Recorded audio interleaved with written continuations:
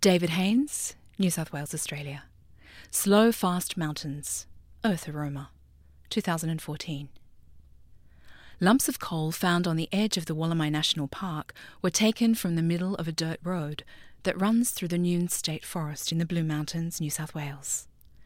These are displayed on the custom-made tables and are the source of the strong, earthy smell that reminds us of their ancient formation.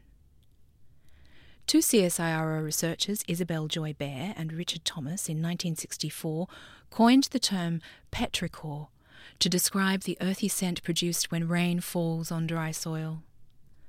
Instrumental to this evocative smell is geosmin, the byproduct of a harmless bacterium that is released into the air when rain falls.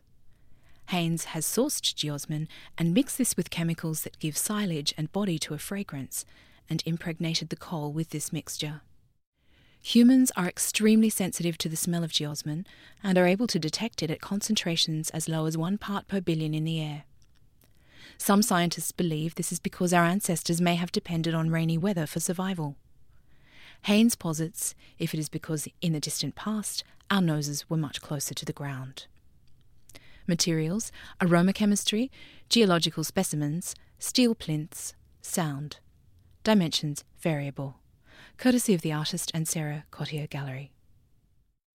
AD8. Slow-fast mountains, earth aroma. Artist David Haynes. This work is an installation with 2 plinths side by side sitting in the gallery floor space.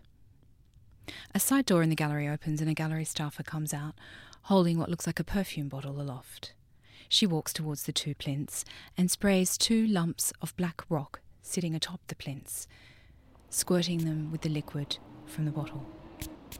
She walks away. As we approach the 2 plinths, an aroma permeates the air. Visitors moving towards it bend down to sniff the 2 black rock-like lumps sitting atop the plinths. These lumps of coal have striated surfaces which, when just sprayed, can look damp.